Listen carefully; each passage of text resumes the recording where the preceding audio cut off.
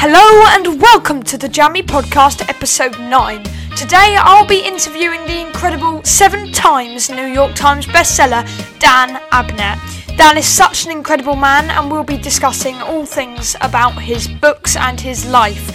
And at the end of this episode I'll be talking a little bit about the future of the Jammy Podcast, so please do listen into that. And if you wish to contact us, please just DM us on Instagram or email us at thejammypodcast@gmail.com. On that note, let's get right into it.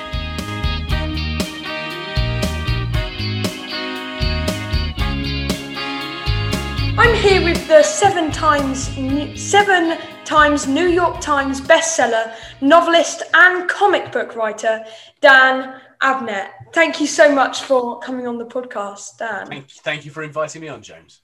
So, first of all, just so all listeners understand, what do you do as a job? Well, I am a freelance writer, and I write, as you pointed out, novels, a lot of novels and short stories, but I also write comic books for both Britain and America. I've been doing that for a long time, and occasionally I also write for computer games as well. So I write for a living, but I write all sorts of different things, and it's usually science fiction or fantasy.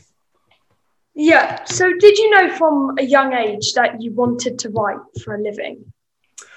I think I probably did. Yes, I've always been interested in stories, essentially, and writing. And when I was very young, I grew up in a very creative household. My parents were both teachers and artists, so there was a very creative environment to grow up in. And I was always encouraged to read. For instance, I started reading voraciously from a very early age, and to sort of write and to draw. I used to like to draw as well, and really that sort of grew. I suppose I was about 8 or 9 years old when I first discovered comics, and up to that point my two favourite hobbies as a child was to either write stories or draw pictures.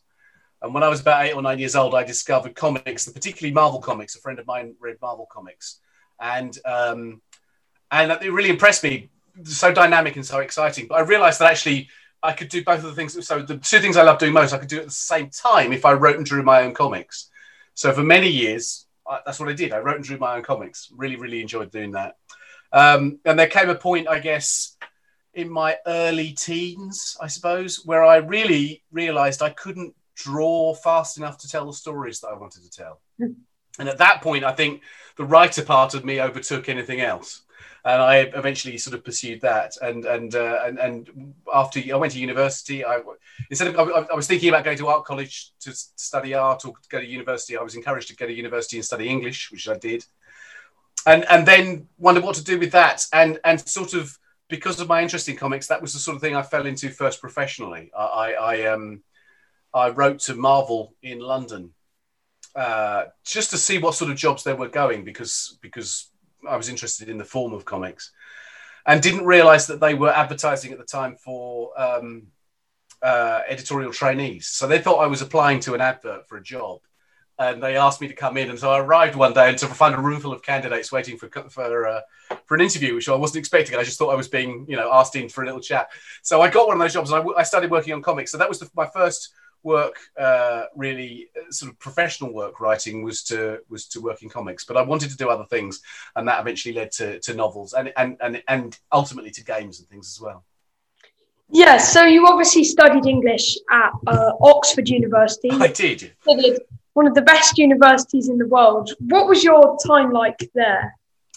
It was brilliant. It was also very unexpected, I have to say. I mentioned that I was encouraged to read English, but for the longest time, I thought I would study art, go to art college. My parents, as I said, both artists and art teachers.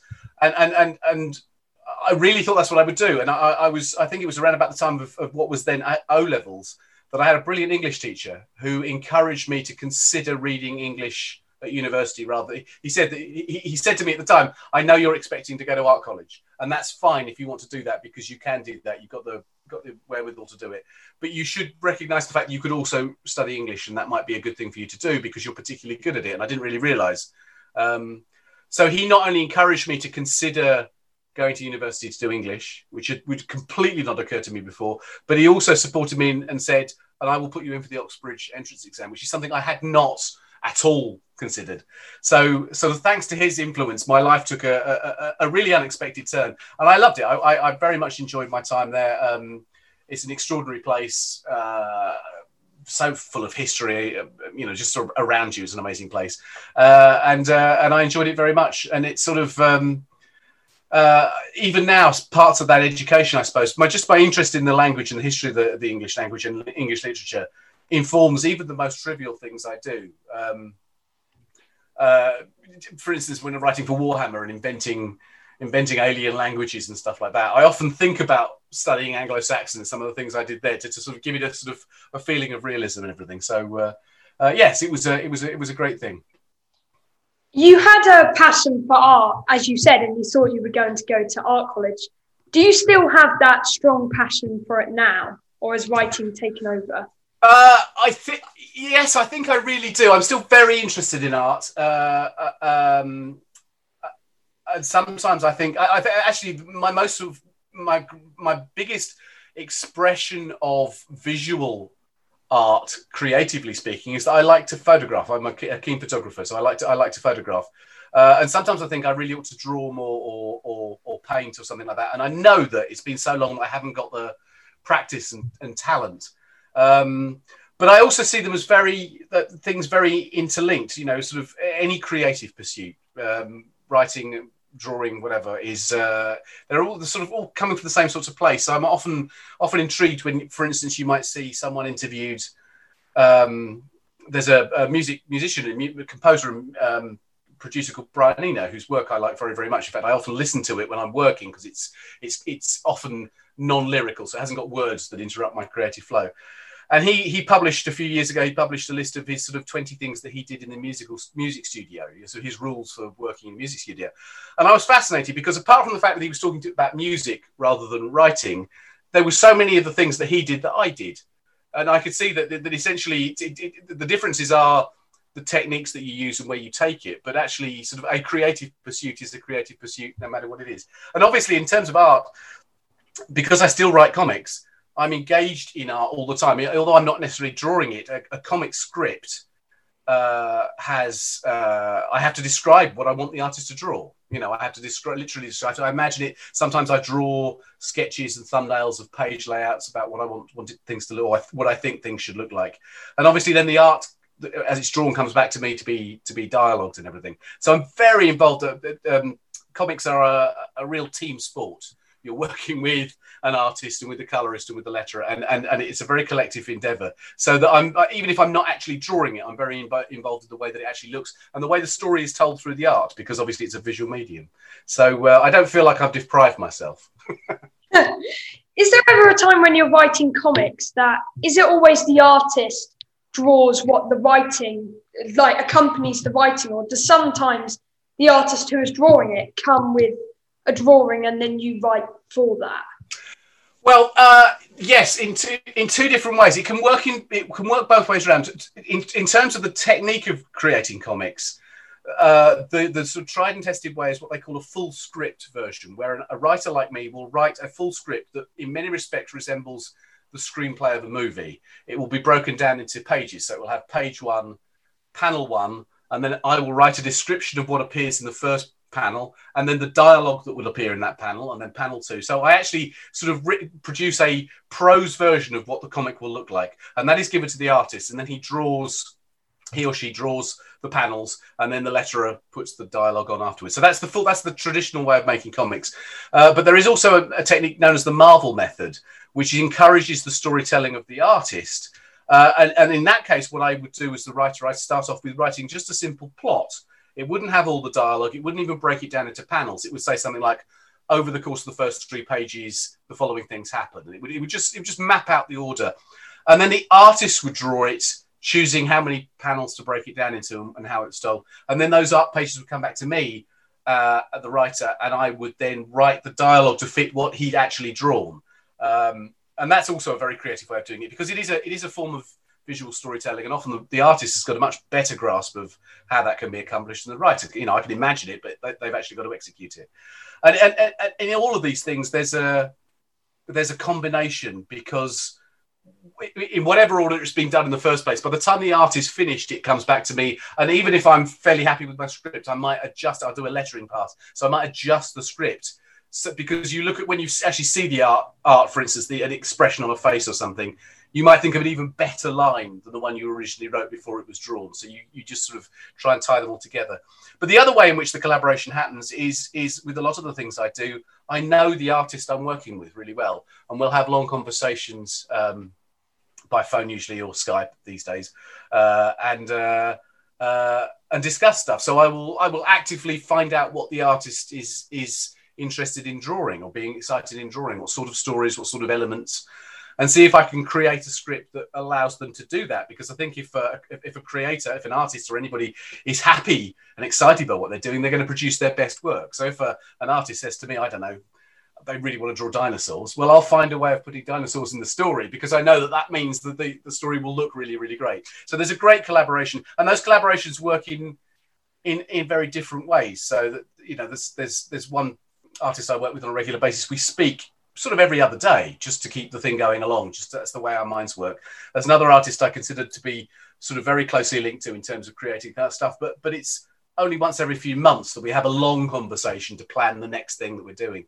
So it's whatever suits the personality. I think that's and then you get a feeling of what sort of things they like and what sort of things they don't like, whether they like a very detailed script or they like a very light script, or whether they like, you know, all sorts of different things. You can sort of tailor it to them, but also make sure that you are getting the most out of what they do, because you understand what they're good at.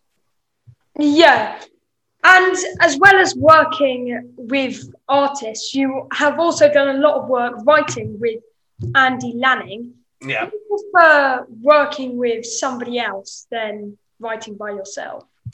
Well, these days I do actually do all my writing by myself. Andy and I worked together for quite a long time.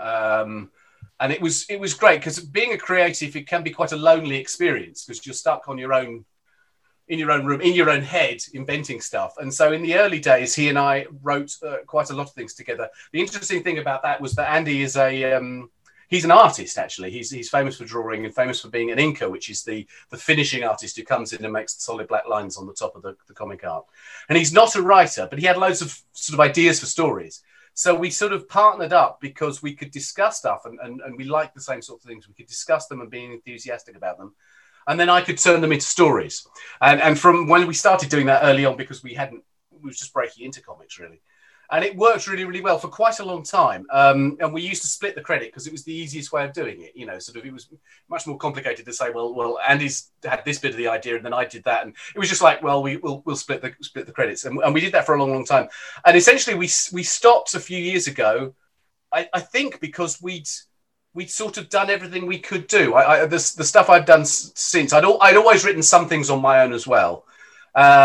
And we sort of came to the end of that process. But although Andy is the person I've collaborated most with over the years, there have been several other times where I've worked alongside a writer. And even in some of the novel projects where you would think it would be very difficult to collaborate on a novel, some of the things, for instance, for the Warhammer universe, where there's been a sort of writer's room, a team of novelists, all very solitary creatures who don't usually mix in public, but we gather together to plan out the Horus Heresy or something like that, and then there is this collaborative effort. So even though we write our own books, we have built the ideas to begin with in a very exciting way. So collaboration, yes, is a terrifically good thing. So and I think that's where I've, for the last 10 years or so, I write everything I write alone now.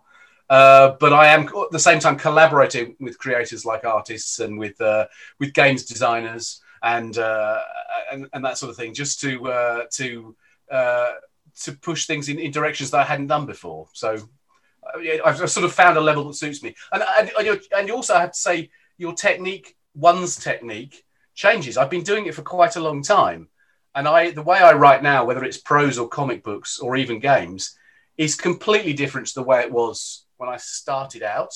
It's evolved. Those processes have evolved. I've not necessarily found better ways of doing it, but I've found ways that suit me better, or over the time I've decided that this is a way I prefer to write things. So a very good example is right in the early days, logically, when I started to write comics, I would write things literally in the right order. I'd start, page 1, panel 1, description, dialogue, I'd start at the beginning and work to the end, because why wouldn't you? That's the way it makes sense to do it. Nowadays, I tend to write them backwards. It sounds really weird, but I start out with the dialogue, which is usually the last part of the process, and I'll write the dialogue without paying any attention at all to how it will break down into panels. So I might write the dialogue for an entire 22-page story. And once I'm satisfied that it's got the story content and the character development that I want it to have, I'll then go back and break it down into pages and panels and make it longer or shorter. I'm usually pretty good at judging, but so it sounds counterintuitive to think that I now write backwards, but I know that that way is the best way of guaranteeing that the important thing that's coming from me, which is character, is embedded in the script, and then I can structure the rest around it to make it work. And that suits me fine. But if you told me that 10 years ago, I'd have laughed. And I said, what a silly way of doing it. I wouldn't do it like that. And it was just the way it evolved. So your techniques evolve over time as well. You find better ways of doing it or different ways of doing things. Yeah, so you mentioned Warhammer for 40,000, sorry. How do you go about adapting characters like from a tabletop game to books? Well, in a number of different ways. Although I'm prolific, and over the years, all the stuff I've written, even writing things like comics for Marvel and DC, writing Batman or writing Guardians of the Galaxy or whatever, they're all still essentially licensed products. So I'm a tie-in writer. I go along to something that's previously been created, and I try and add something to that, and legacy, to contribute to the ongoing legacy of whatever it is. And I'm very happy to do that. And it's a great challenge, because sometimes there is enormous freedom writing something that is entirely original to yourself, which is something that I do from time to time, where you have no limits and it's bounded only by your own imagination. But I find enormous pleasure, and this in being given something very specific, almost like a list of ingredients. You need to write a story with Batman and the Joker and Mr. Freeze and whatever, and then trying to make the best story. It's like cooking. What's the best dish you can make out of those ingredients? And there's something very, very pleasing about that. And that goes back to, like I said, when I started off at Marvel in London, we were producing licensed comics based on things like Ghostbusters and Thomas the Tank Engine and so often quite junior and nursery things. And you had to understand that license and then tell the best story with them. So there were abilities that I got very early on. So when a while ago now I was approached to write for Warhammer, they just decided that they wanted to do Warhammer novels, Warhammer comic strips it started with, and then novels.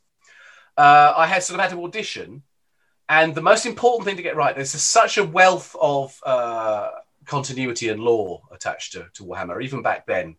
That they didn't expect us to know it all, but what they wanted to make sure was that we got the atmosphere, the tone right. If we could get that, we'd kind of pass the test, because the other bits could be corrected later on. But if you didn't get the tone right, and growing up, one of my other favourite things to do was I'd love role-playing games. So I'd love Dungeons and Dragons and things like that. So I was very, very well aware of Games Workshop and of Warhammer.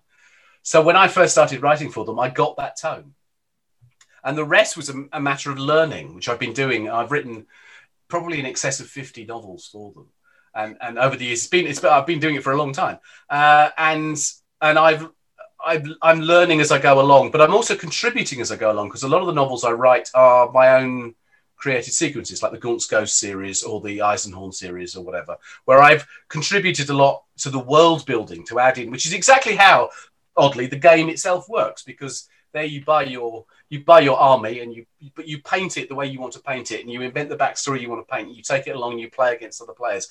So it's all about Warhammer. Like so many great things, is a wonderful franchise that's full of holes that are deliberately left there to accommodate your imagination as a player or as a gamer, or my imagination as a writer. So there's always things you can expand. So it delights me these days, for instance, when you see the latest editions of rule books and codexes for Warhammer, that they're full of words of things words that I invented years ago when I was first writing the novels, because there wasn't a word for something. So I'd invent a word for something, and it's become part of that world now. That's a delightful thing to do, but it is quite difficult. So sometimes it's sometimes we create characters for the novels, and sometimes you, as you say, you're using a novel, you're using a character that's part of the game and that's featured in the rule books, and you've got to discuss this deeply. Then the most obvious example of that was writing the Horus Heresy, which is the background mythology of the entire Warhammer 40,000 universe. And it's been talked about, I think, since the late 80s when it was first invented as part of the lore. And when they finally decided some years ago that they wanted to do novels, we wanted to turn it into novels. We wanted to tell the story. And I was part of the team recruited to do that. I wrote the first one of the sequence. And now we're literally at the moment now writing the Siege of Terror novels, which is the last 8 novels that finish it off. And it's over 60 novels that we've written for this thing, a team of authors. And there was a huge sense of responsibility that we had to get it right. And so we would have long meetings where the people who designed the game in the first place came in with every last reference they had for certain characters and talked about how they'd imagined them and what they thought they would do and what this meant and what that meant. And Games Workshop, and this is true for many of the people I've worked with over the years, but they've been particularly good at accommodating answering questions. So there have been occasions, for instance, where it can't happen at the moment, sadly, because of what's going on in the world, but there have been occasions where I've visited their headquarters in Nottingham and either had long meetings with them face-to-face where they've explained things, or I've been actually sort of let into the studio or the Forge world where they build the figures and design the figures and the vehicles and stuff like that. And I've had the people who made the vehicles explain to me how they think they work so that I can then describe them in a novel. And that's sort of a priceless thing.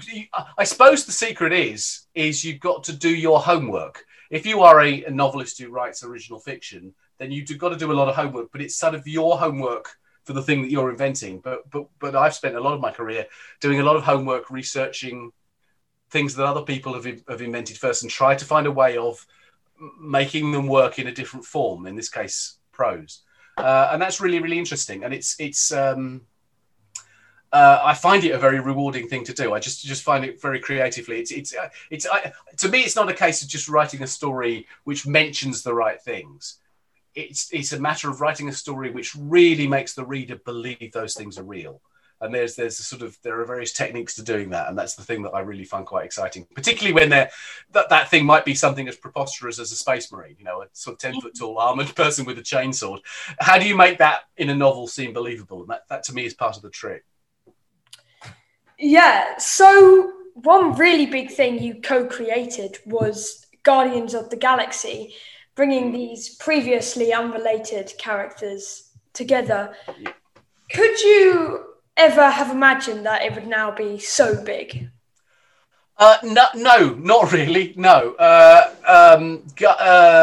it was an extraordinary thing to be part of, and a really exciting thing, I have to say, to be part of that. But I'd always, in terms of comics, I'd always loved comics, as I said to you earlier on. But I particularly love what's referred to as cosmic comics. That is to say, comics that are set in space, that have a science fiction thing. So I'd always loved Marvel's cosmic characters, people like the Silver Surfer, for instance, and Captain Marvel and that. And I'd like the really obscure ones that I'd read when I was, so as you say, sort of unsuccessful characters that were interesting but had never really broken.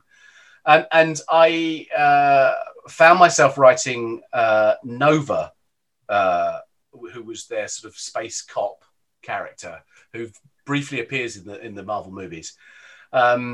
And that turned to be very successful, and that's where somebody said, let's do a team book to go along. So we had a solo book with a single hero. Let's do a team book that's also cosmic to go alongside it. And that's where we worked up the idea of doing a team that was eventually called the Guardians of the Galaxy. And we did that for several years. And it was critically acclaimed. The funny thing about it is the Guardians of the Galaxy as a name they were invented in 1969, and they refer to a completely different group of characters.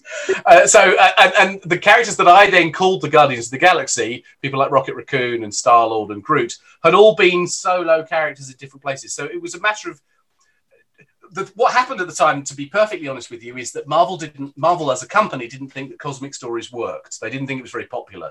So the cosmic heroes tended to be considered sort of third or fourth tier. They were sort of almost like the toys left at the bottom of the toy box, because everybody else was playing with Captain America and Spider-Man and everything like that. So they sort of said, help yourself. So I sort of rootled around and metaphorically in the bottom of this box, and I went, Star-Lord, I liked Star-Lord.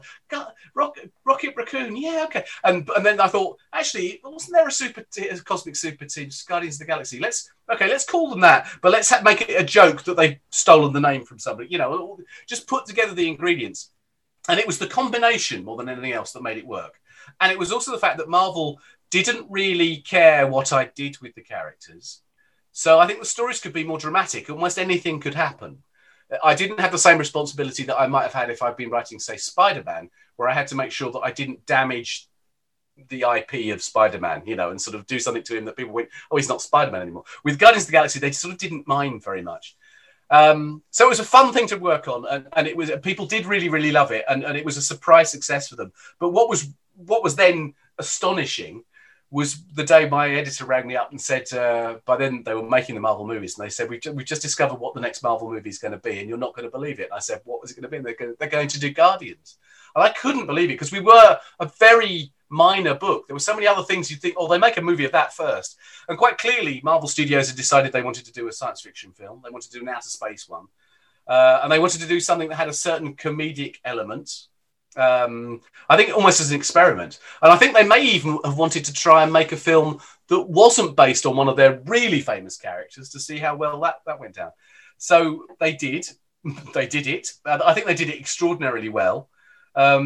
And it was, as you say, quite remarkable to go from a point where I was working on characters that I felt I was one of the few people in the world ever to remember because they were so forgotten, to be a reasonably successful comic, and then within sort of 6 months or a year to step out in the street and see kids with, you know, Groot's lunchboxes, and because they had become household names globally, and that was a very, very weird thing to do. But it was, you know, Marvel was very nice, and they sort of included me in it because I got to visit the set and I got to see them filming it, and I got to meet the cast and got to go to the premieres of the movies and that kind of stuff, and got credited in it. So it was a lovely process to be involved in. It really was. But it was weird. It was very weird, and it's very weird sitting in a cinema when watching a film where something you've actually invented appears on the screen. So when they go to, for instance, Nowhere, or when Cosmo appeared in the film, the dog, the telepathic dog. These were all things that I'd literally invented for it, and then suddenly they were being realised on the big screen. That was a very strange thing.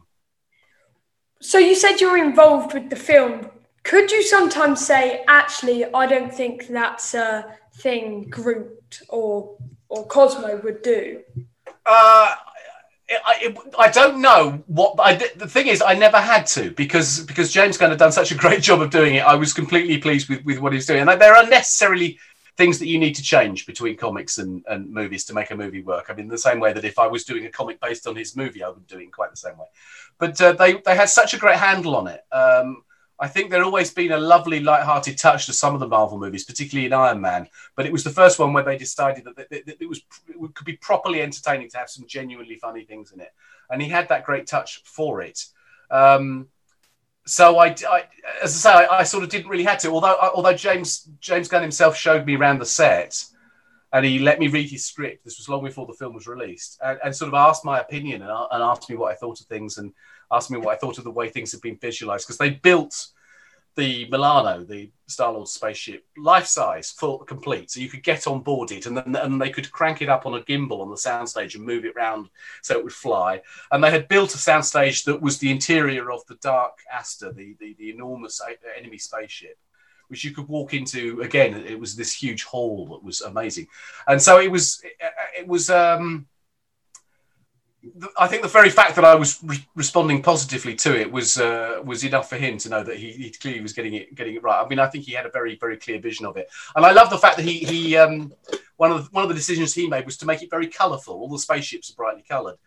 He used the great artist Chris Foss to do a lot of the colour designs, because so much science fiction has traditionally been sort of greys and pales and whites and metal colours and that kind of austere sense, and he wanted to make space colourful and exotic in the way that old 1960s science fiction book jackets had been, and I think that was another great touch that he brought to it. So yes, I don't know what would have happened if I'd said no. He would never say that.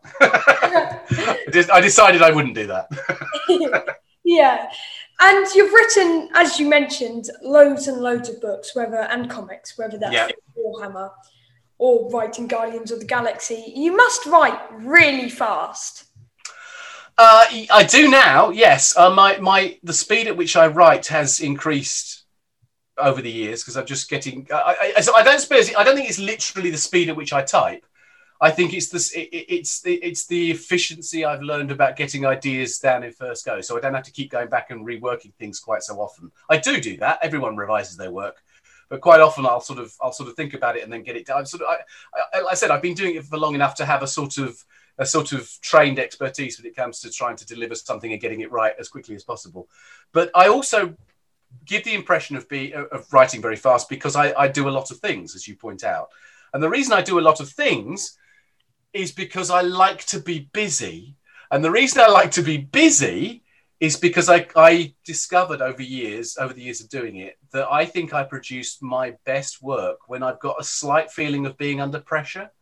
So if you gave me one job and loads of time to do it in, I would do a good job of it.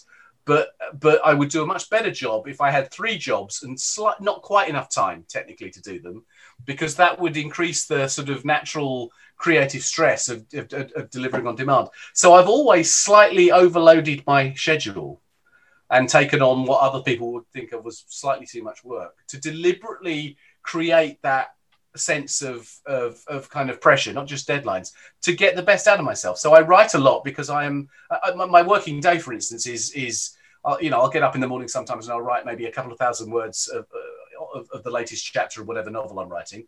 And then I might stop and have a cup of tea, and then I might switch to a comic that I'm writing and write a few pages of that. And then in the afternoon, I might go on and do some world building for a computer game that I'm working on. And the way I would describe it is that I never stay in the same universe for very long. Yeah. So there's never a risk of getting bored with anything. I never go, oh my God, I'm so sick of Warhammer, I can't stand it any longer, or anything like that. I move efficiently through those, and I sort of write the things that I'm really in the mood to write. So if I wake up in a very Warhammery science fiction mood, then I know that's a mood I need to exploit, because I'll get a really good chapter written when I'm in that frame of mind. And knowing that I can, I suppose it's a bit like keeping plates spinning and applying the attention to the plate that needs the attention.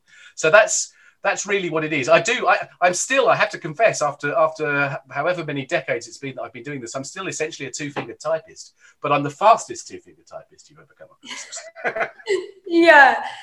How long does it roughly take for you to write one book? By book, you mean a novel, I take it? Yeah, novel. Yeah.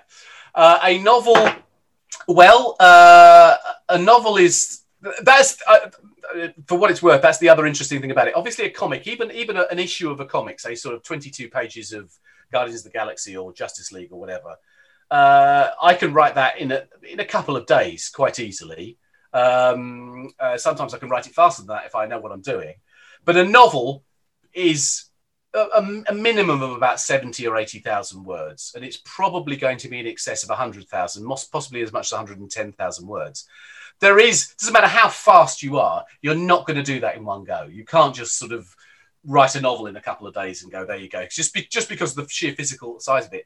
So one of the other things that I find is quite interesting is that when I'm writing a novel, which is most of the time I've usually got a novel on the go, that's like carrying a kind of heavy weight around with me for a few weeks, because you never finish it. So if you know what I mean, you get up in the morning, you write the next bit of it, and you go to bed and it's still not done, and you're thinking about what you're going to do next, and you wake up the next morning and you carry on day after day after day after day. There is an immense sense of relief when at the end of the process you finally finish the novel and you send it away, because it's like putting down a heavy weight. You haven't got to carry those stories and characters around in your head anymore, because you delivered them to the place that you needed to deliver them to.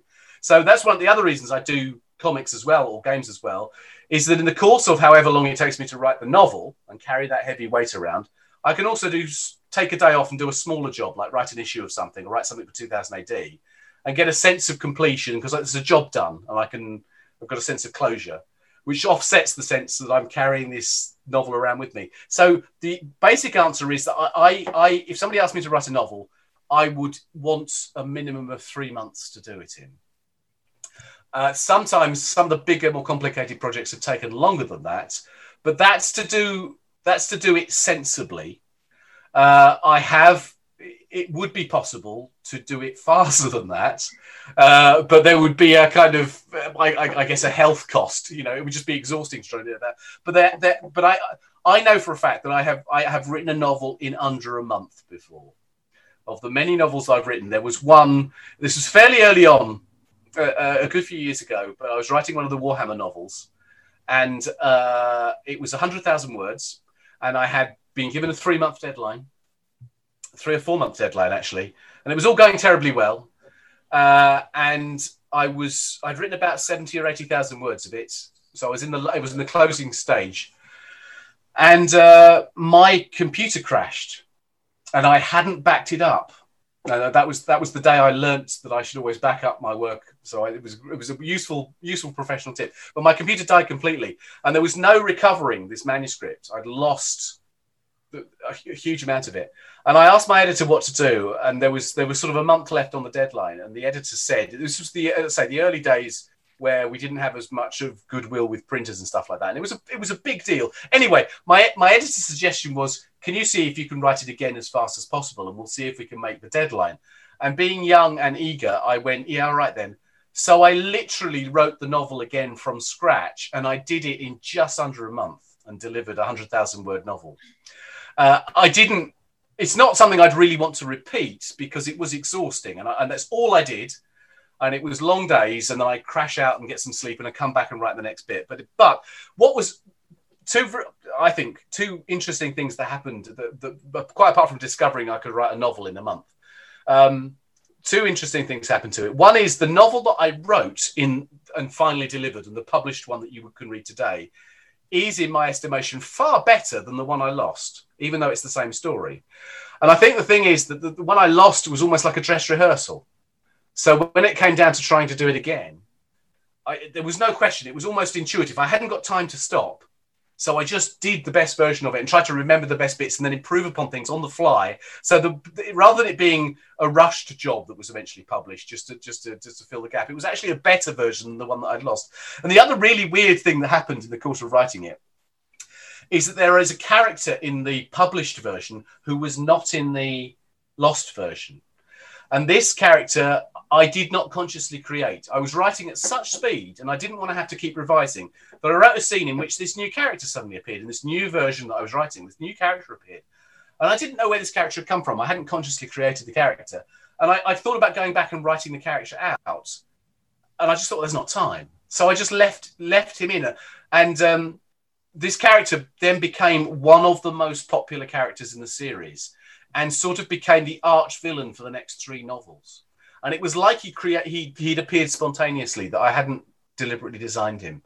And he only happened because I was working at such a blind, furious speed. So, and that was one of the first experiences I had where I've read interviews with authors that I admire, Stephen King and people like that, talking about they know a book is going well when the characters take on a life of their own, and it's almost like the characters are deciding what happens next. And I've always thought that's a lovely way of describing it, but of course that doesn't really happen, because that's a sort of romantic way of an author would to describe their writing process. But here it was actually happening to me. This character came out of nowhere, demanded to be included, sort of pushing characters out of the way to make a space for himself in the book, and then became such an important character going forward. And I went, really, it does. It was probably just subliminal, subconscious creativity, but even so, it was a really weird thing to be part of, to see that happening on the page. So yes, I sort of learned a lot in correcting a disaster that occurred to me. Every cloud has a silver lining. Every cloud, yes. When you first decide that you're going to write a new book, or you're taking up a job to write a new book, what's the first thing that you do? I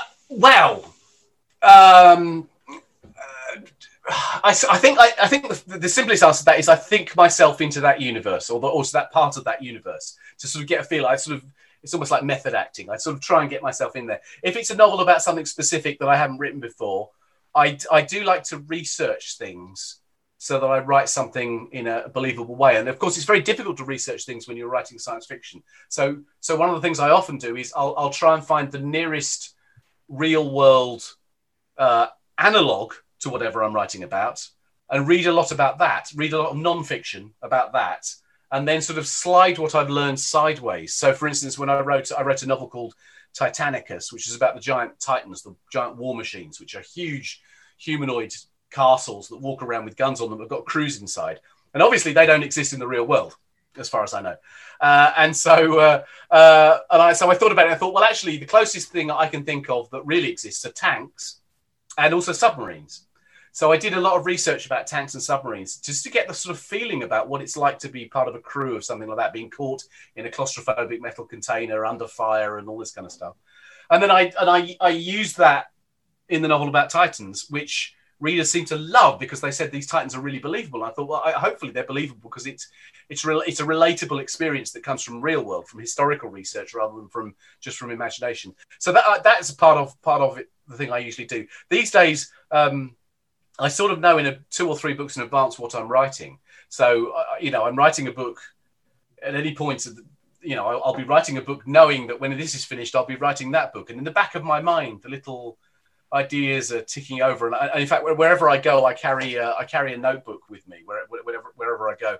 And I just write things down as they occur to me. Just even if I know I can't use them now, I'll make a note of them at the time. Because when the time comes, that's incredibly useful to be able to open a book and go, oh, that was what I was thinking. Because that's something, again, that I learned very early on, is that I've got a sort of a very racing imagination. I have loads of ideas, but just because you have loads of ideas, it doesn't mean to say that when you sit down to write, you will have all those ideas. You're much more likely to have a great idea when you're, I don't know, watching television one evening or on the bus or something like that.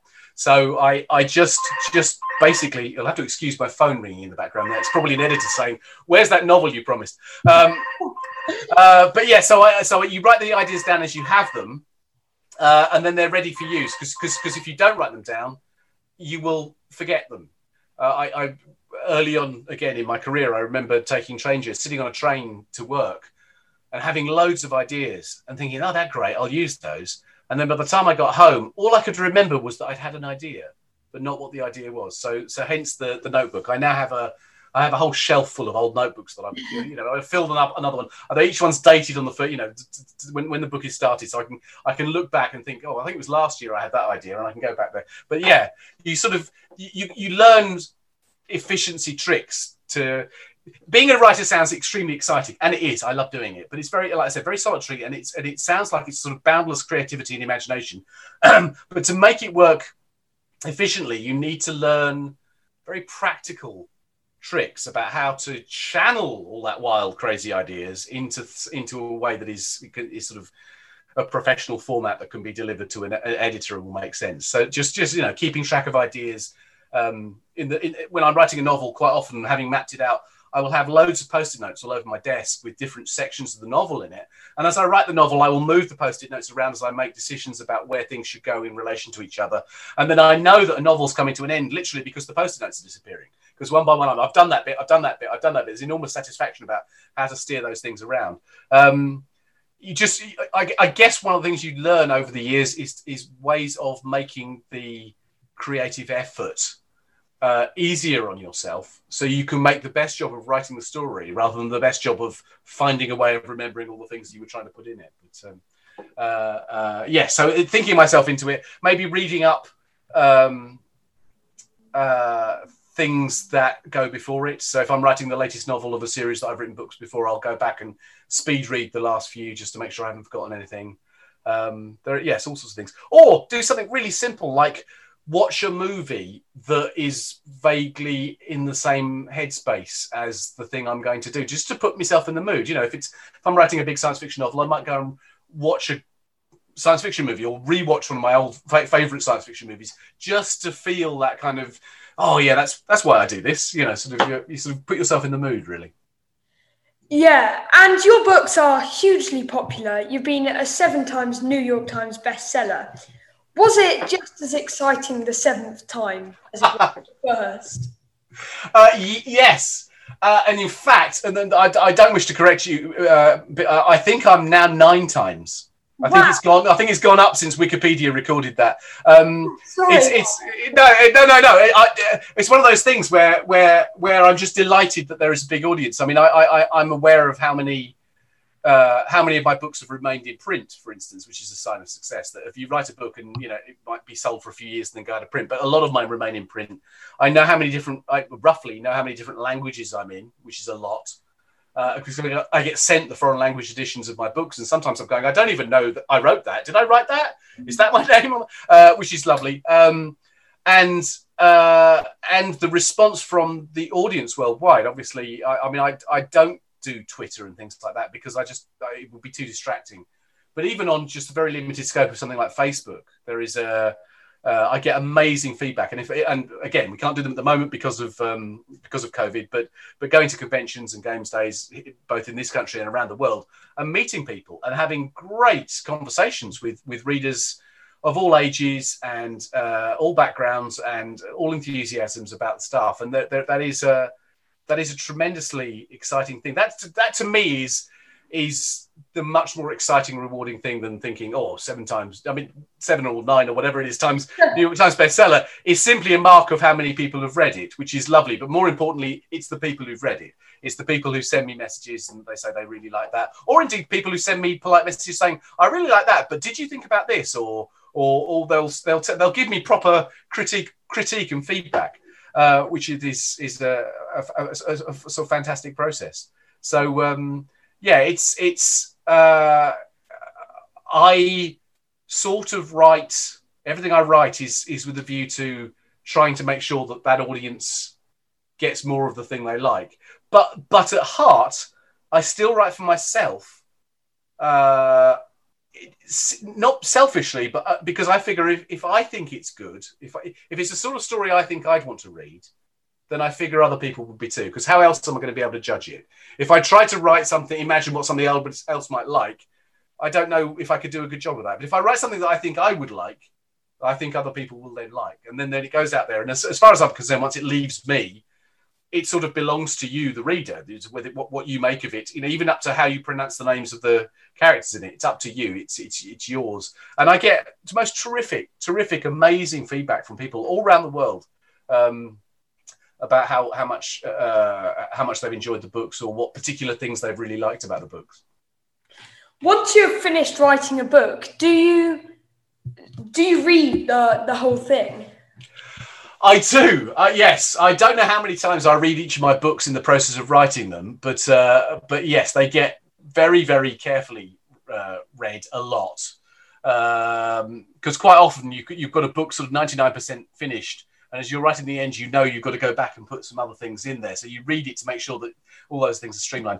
My wife, who is also a novelist, is also my first reader. So she reads everything I do before anybody else does and can point out if I've done something really stupid.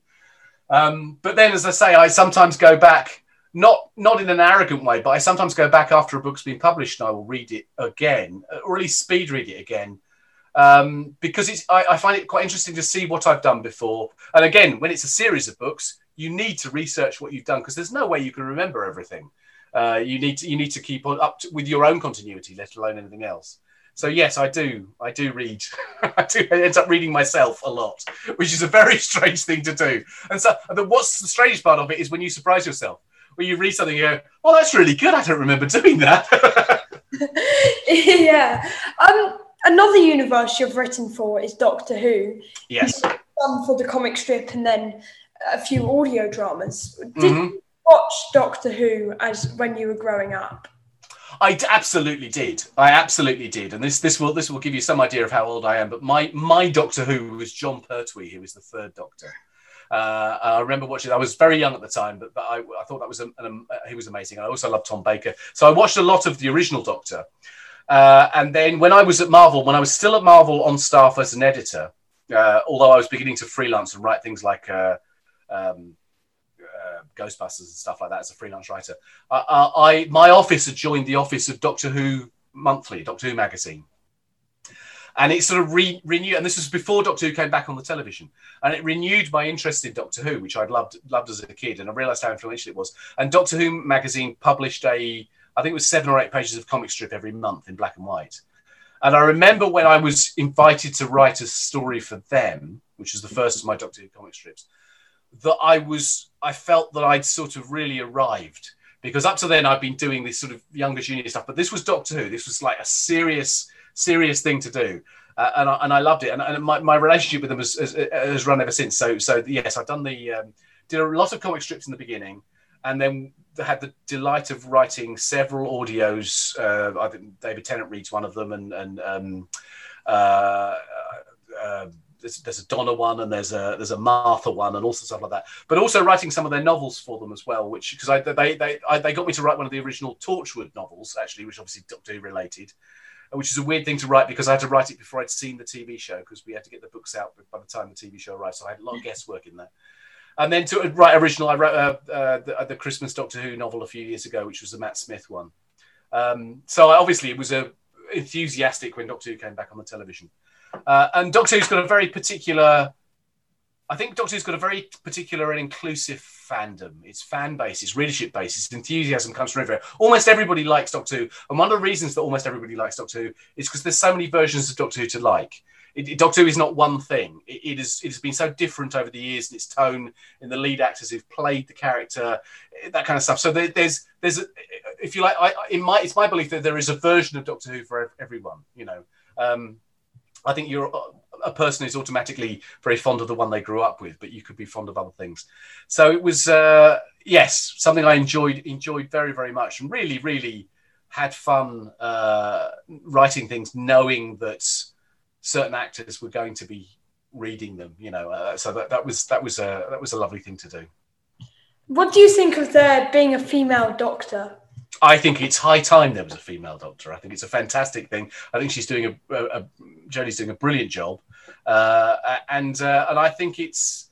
I think if you can't do that with Doctor Who, then what sort of character can you do it with? I just think it makes enormous sense, and I think it gives us an opportunity to explore ideas about Time Lords and stuff like that that are worthwhile. But I sort of.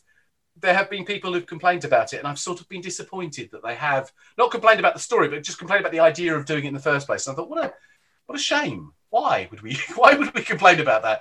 I'm sure the same people wouldn't have complained if Doctor Who had always been a female character, and now we were talking about doing a male one. I think, yeah, there's a strange, slight prejudice there. But yes, female Doctor Who, I think, is a fantastic thing. Me too. Good. So I'm asking all my guests on the podcast, who has inspired you throughout your lifetime?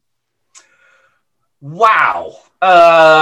So many people. It's like an Oscar acceptance speech moment, isn't it? I'd just like to thank my agents and everybody.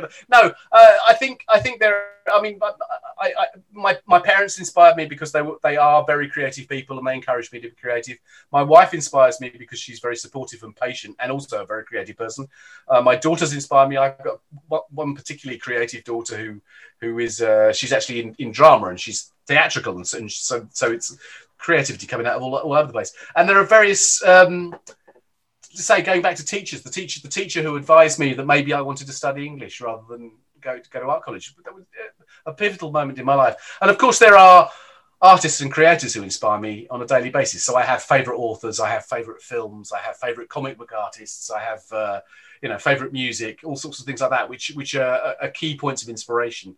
I think if I was going to single one of those out, it would be an American science fiction author called Ray Bradbury, who's sadly now dead, but he wrote some absolutely spectacular novels that are actually very accessible. If you've not read any of Ray Bradbury, to read something like Dandelion Wine or The Martian Chronicles or Something Wicked This Way Comes, they are magical, extraordinary. And the reason I like him very, very much indeed is that not only was he a great writer who had amazing ideas. In fact, one of his novels, which is called Fahrenheit 451, is a sort of prophetic dystopian novel that is as important to us today as 1984 or Brave New World or The Handmaid's Tale. It's a really, really important novel to have read. But he was I discovered him when I was quite young. And what really surprised me was that for a novelist, he was extraordinarily poetic. He used language the way that a poet does. With sort of multiple meanings and sort of impressionistic meanings, even though he was writing prose. And I had never come across anything like that before. and that's why in fact, I would recommend him to you.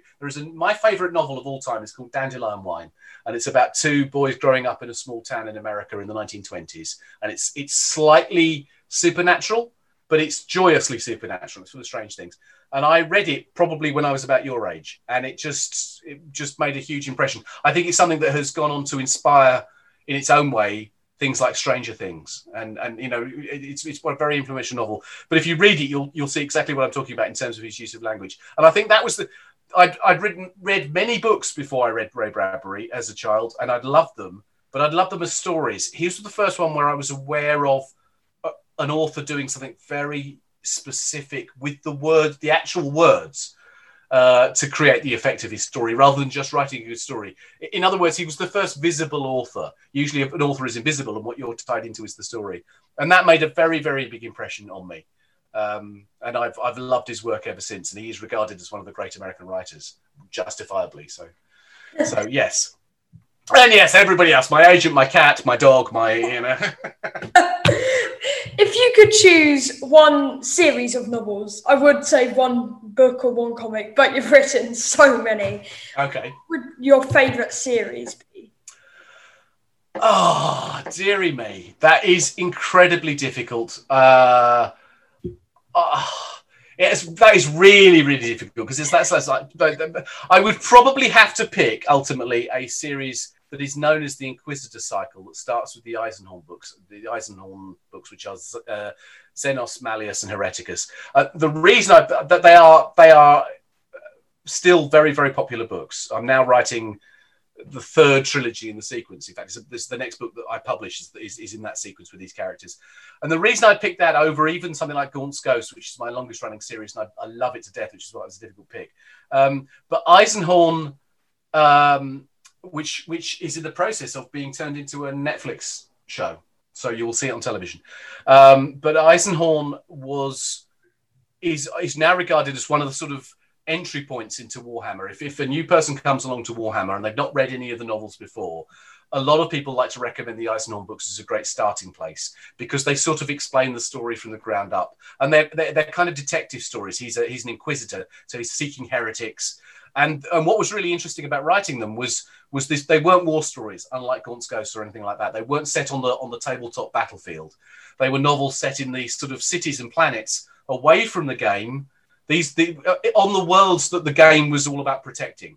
So I had to invent a lot. I had to imagine what everyday life was like. They were no longer combat novels or military science fiction. They were about what we jokingly refer to as domestic 40K. And as a result, they've had a real lasting impact. So if I was going to pick anything, I would reluctantly pick that, I suppose, or Guardians. I don't know. I mean, you have written an awful lot. Yes. So finally, what have you got planned for the future? Have you got any more novels coming out soon? I absolutely have, yes. I mean, just so much going on. I'm writing a lot of comics as usual. I particularly would point you in the direction of the stuff I did for 2000 AD and the Judge Dredd magazine, where I've got several series running which are very well received, particularly Brink in 2000 AD, which is a sort of sci-fi detective story. And a strip called Lawless, which is in the Judge Dredd magazine, which is about a female judge in the Judge Dredd universe. And we've just done, of all things, we did a musical episode of it, which you can go online and hear the songs we wrote to go with it. So that's crazy. But both of those strips are beautifully drawn and are very, very popular with the readers. And another strip in 2000 AD called The Out, which I do, which is about a woman who's a photojournalist who has gone out into space and is traveling around alien worlds, sort of encountering weird things, which again has been very well received. So those are ongoing projects. But novel-wise, I have just written a book. I just finished and delivered a book called Penitent, which is the second book in the Beckwin trilogy. And the Beckwin trilogy matters because it's the latest in the Eisenhorn sequence. So there was the Eisenhorn trilogy followed by the Ravenor trilogy. This is the Beckwin trilogy. So it's got Eisenhorn and Ravenor and all the characters in it. And that's been long awaited, and I'm really pleased with the way it's turned out. And we're also, as I mentioned to you earlier, we're now bringing the Horus Heresy to an end in Warhammer. Having written the very first book and contributed several along the way, we are now in the Siege of Terror, which is the 8-book sequence that finishes it off. And it's incredibly exciting because it's huge myths that we're playing with, and there's a huge responsibility, and we're working as a team on it. And I wrote the fourth book, which has just come out, just a few months ago came out. It's called Saturnine, and I would recommend it to people, obviously. But it's a huge sprawling book. But there's more work to be done on that. So there's very big, exciting things to do, and I still keep writing the other things. So Gaunt's Ghost, which is my sort of story, my ongoing novels about infantrymen in the Warhammer universe. That's been going now for, I think, 15 novels. And there's going to be another one of those soon as well. But I've just got to get the bits I'm doing now finished before I can turn back to that. So there's always something new to do. And I mentioned game work. I work on games. I'm working on a couple of games now that will be coming out in the next year or so, which I think are quite exciting. Quite often you can't talk about these things until they're released, but that's a wonderful thing to do. So yes, I'm as busy as ever, let's put it that way. And there's lots of new things very, very close to coming out. That is an awful lot of things. Well, thank you so much for coming on the podcast, Dan Abnett. Well, thank you very much for having me on. It's been a real pleasure to talk to you. Thanks so much to Dan Abnett for coming on the podcast, and I really would recommend his books. I'll leave a link down below in the description. Well, in 2 weeks' time, it will be the last episode of Season 1 of the Jammy podcast, but who will I be interviewing? You'll have to wait to find out. But don't worry, we won't be away for long. More information will be revealed soon about what will happen in our break. But there will be a Christmas bonus episode released on Christmas Eve. Well, thank you so much for listening, and I'll see you soon. All music on this podcast was found at karaokeversion.com, and this was recorded during the COVID-19 2020 pandemic, so it was recorded via Zoom.